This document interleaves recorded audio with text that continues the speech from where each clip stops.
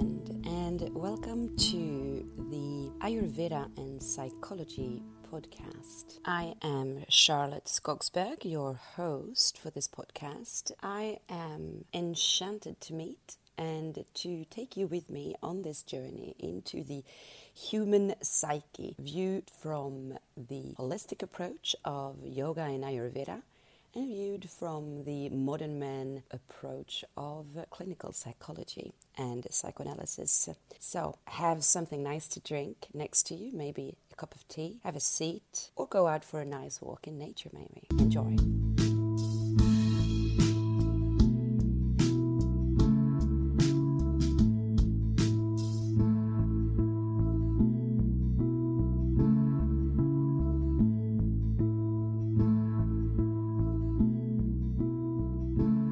Episode today, I want to talk about, which is about psychology, by the way. I want to talk about something that I feel is confusing for most people.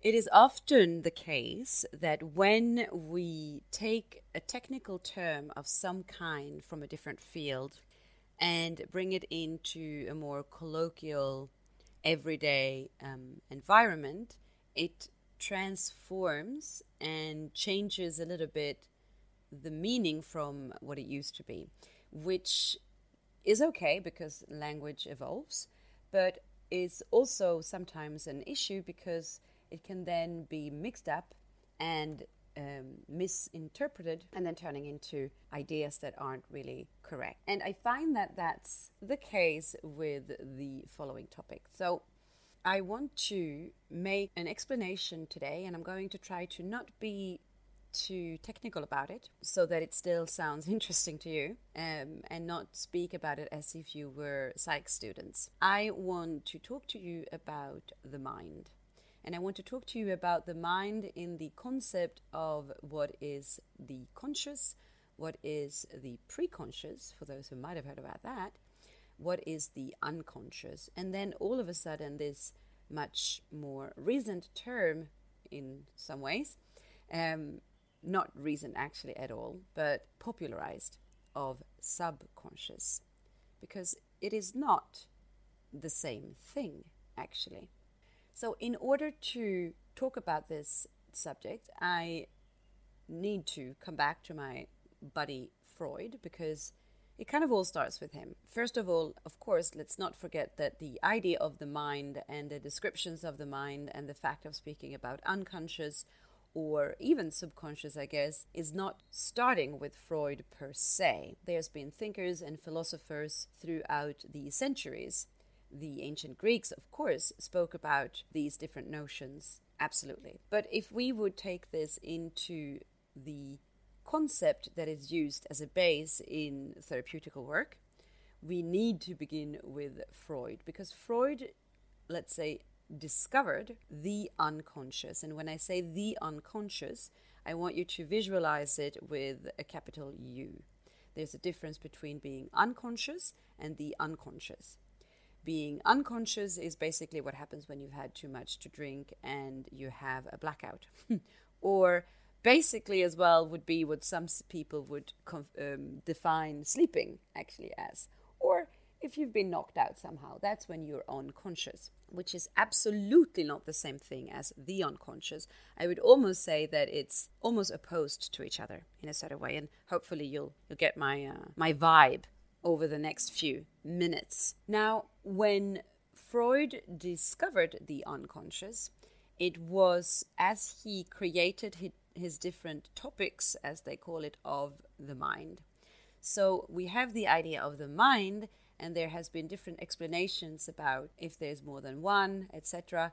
But let's just say that the mind is a concept, and that actually it does not reduce itself to the brain. The reason I want to make that clear is because if we would, for instance, define the mind to our neuronal activity, then we need to also take under consideration that we basically have more neurons outside of the brain than inside. Of course, in the rest of the body, in the stomach, in the heart, etc. So the idea of the mind is often reduced to the brain, but actually that is not the case. Now, The conscious mind, that's easy. That is what basically we are in most of the time. The conscious mind, it is also the part of ourselves that takes in information, that process information directly in order to be able to deal with that information. The conscious mind is the part of us that is creative and that has this great capacity to plan ahead, to remember something from the past, to take that under consideration as I'm responding to something, for instance. So we can all quite easily agree on that being conscious and the part of our mind that is conscious, we are constantly aware of. Now, when Freud made his first topic, as it's called, about the mind, he made it into three entities, and there was the conscious, the pre-conscious, and the unconscious. Now, the pre-conscious is then, as the word kind of says, what is just kind of beneath the surface. Okay? And that means that things that are pre-conscious to us are things that we know, but we don't walk around thinking about. So let's say, for instance, that there are things like my birthday or my age that I know, but it's not like I need to think about it to be aware of the fact that I know it. So the pre-conscious are things that I can easily access, even if it's not in my, let's say, environment around me right now. It is when someone asks me a question and I will respond about my age or that phone number, for instance. So it's been stored inside of me, taken in by the conscious mind, and then it's been put away in a drawer where I can easily access it. Now, the unconscious is absolutely impossible to access by my conscious mind. Okay? So what is actually in the unconscious is, now this is where it's important as well to make a difference for those of you who have not studied the subject of psychology, because today people don't talk about Freud very much, but there are other famous people who've become much more part of the common knowledge. And so, for instance, when we would speak in Jungian terms, that which we call the shadow, for instance, is not really then the unconscious. So the unconscious englobes everything that is impossible to the conscious mind to accept. And it means that basically in the unconscious lays two things more specifically, and that's the impulse that we have towards life and death, if you will. And it's very much then linked to, maybe it would be easier even to call it sexuality and fear. So kind of these drives that are deep down inside of us, the drive for life, which would be drive of sexuality, and then the drive of death, which would be fear, right? And it's not our fantasies or our desires in general that lay in the unconscious, but instead very archaic, let's say, drives that are so, for our idea of it anyway, perverted, let's say, or fearful, that it cannot be accepted by the conscious. So the bridge, let's say, between the unconscious and the conscious is far more blocked than the one between the preconscious and the conscious. And I guess that paints the picture quite clearly. And actually, when we are in the therapeutical situation, especially if we would look at it, let's say, from the clinical perspective or the psychoanalytic perspective, the goal is to actually notice what lies in the unconscious. Now, because it is not acceptable for the conscious to take under consideration, to acknowledge, it is very difficult to access. And so this is not something that you access, for instance, under hypnosis, right? So this is where you need to make a real distinction between what would be preconscious, or, for using the term that's become very common now, the subconscious, and the unconscious. Instead, the whole reason that we're trying to tap into the unconscious in the therapeutic situation is because actually the tiny bits that would sometimes escape the unconscious are what we call symptoms.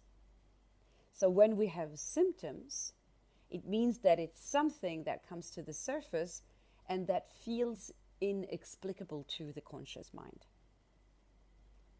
And one of the most common symptoms of the unconscious is what has been called later on, he obviously didn't call it that himself, but what's been called the Freudian slip. And a Freudian slip is not only words speaking, it is also in text writing, and it's also in forgetfulness.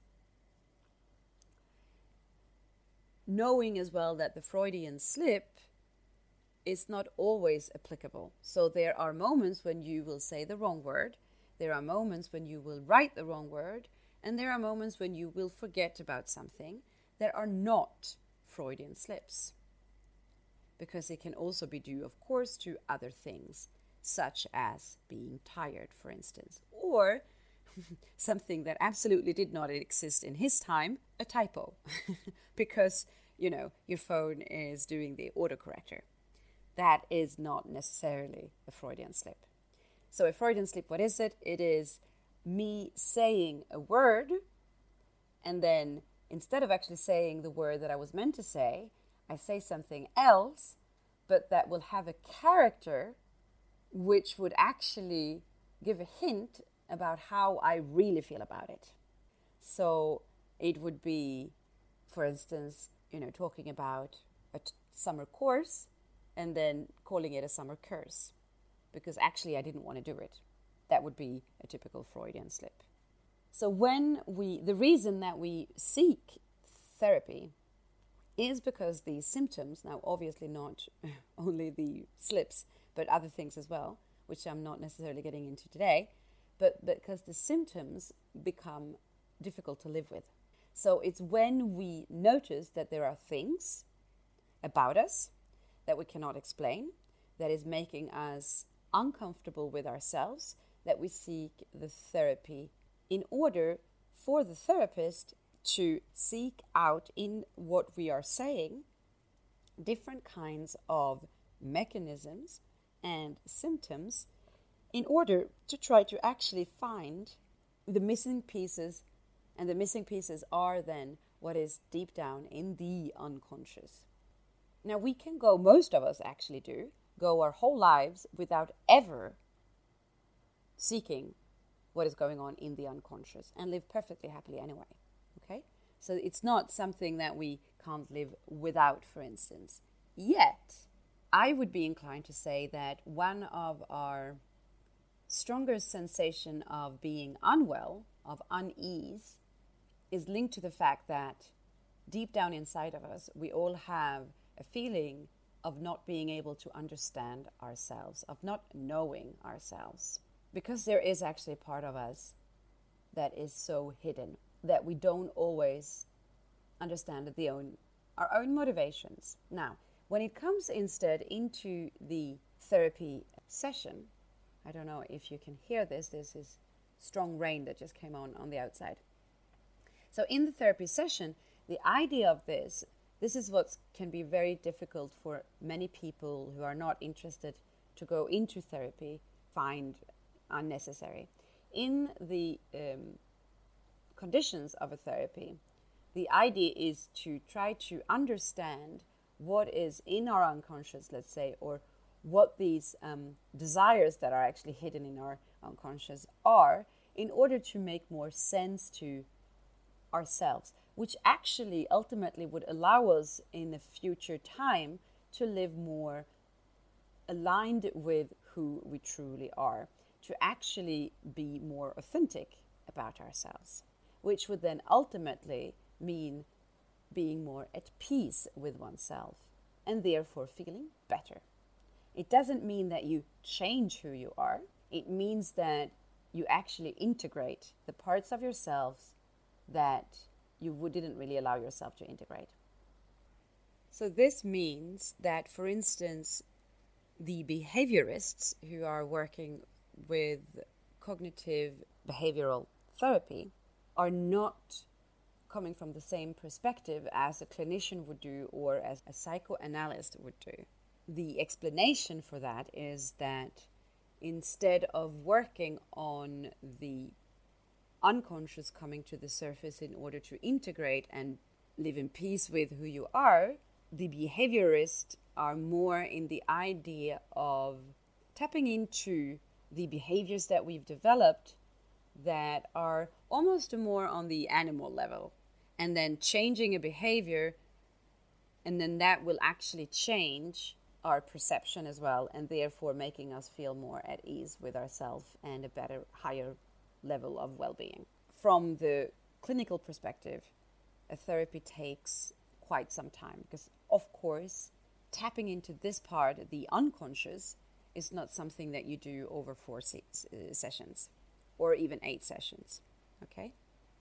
Whereas a behaviorist would instead offer you a program, let's say, of 8 to 10 sessions in order to resolve whatever seems to be the symptom, which is more than focused on the action of the symptom, as in the pattern of the behavior, changing that, and by changing it, reducing the discomfort, which is basically then the explanation to why the 2 different ways of dealing with the human suffering looks different this way. Okay, that would be the explanation in so many words. When it comes to the subconscious mind, so number 1, subconscious mind is not, if you've done studies in psychology, you might recognize what I'm saying now. Subconscious mind is not something that I ever heard about during my studies, okay? So, first of all, what does that mean? Actually, subconscious mind was also something that existed, of course, since, back in the day, centuries ago, through the philosophers and the thinkers. However, the one who really founded and made it into a clear concept would be Pierre Janet, which was a doctor in France, as you might imagine on the name. And actually, Janet was in the late 1800s, first of all a philosopher.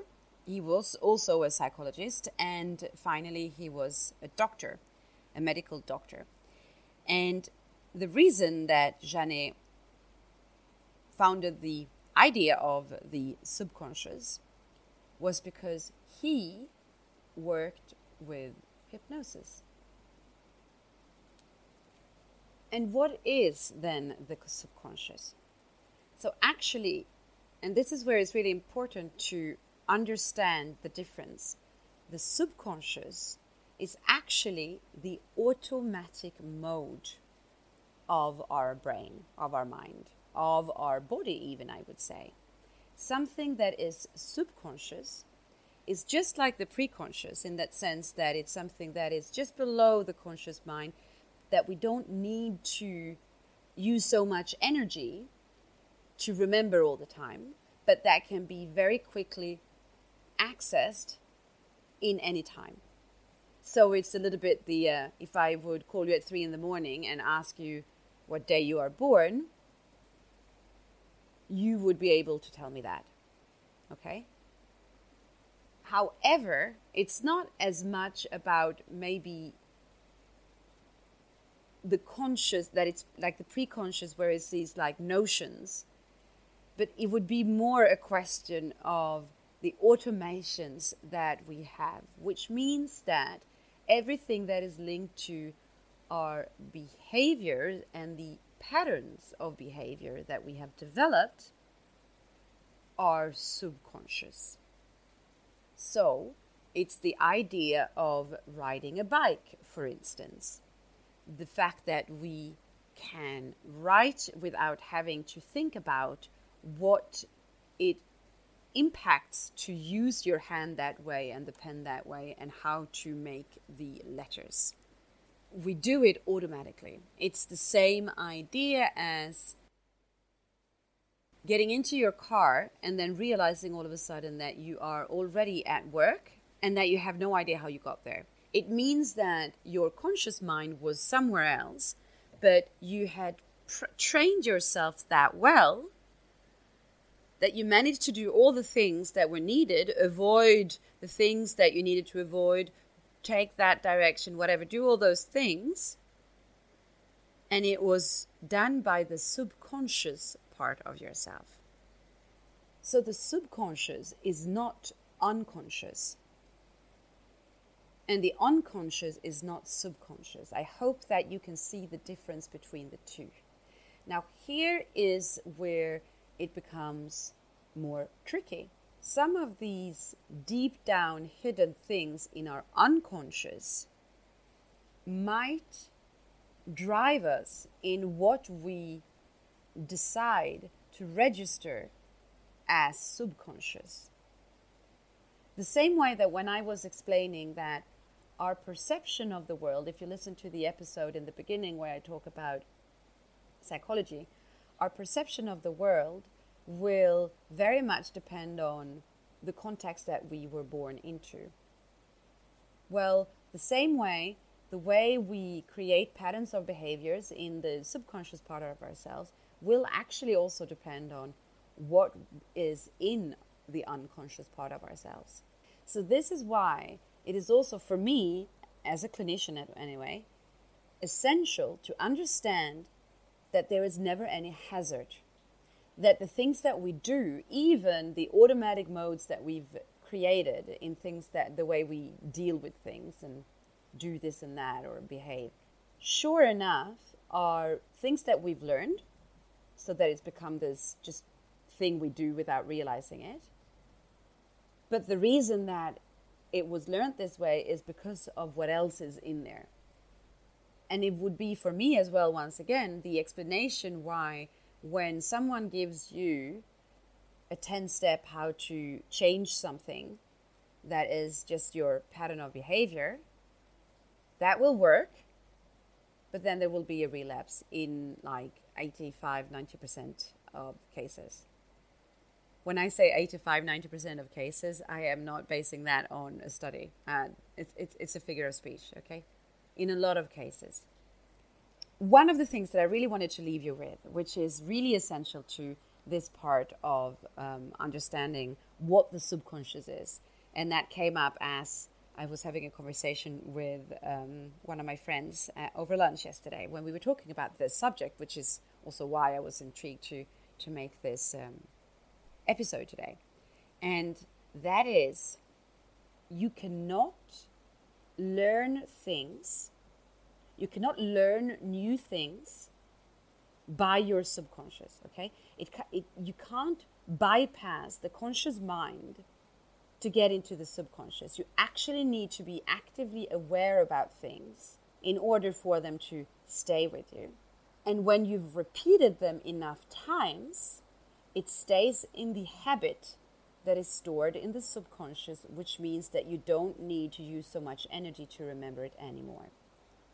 What does this mean?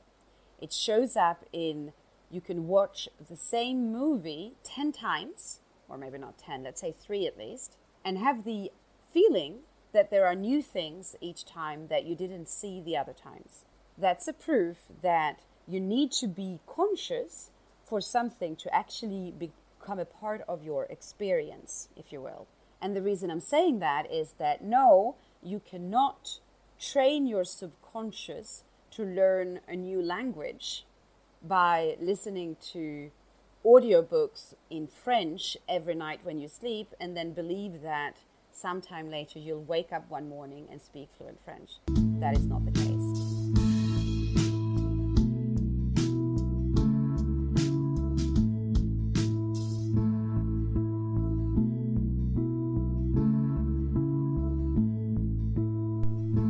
Thank you so much for choosing to listen to this podcast and this episode. I am very grateful.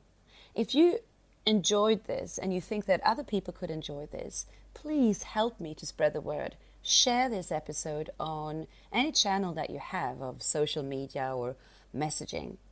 And even more so, I would really appreciate if you know one other person who might benefit from my words today specifically.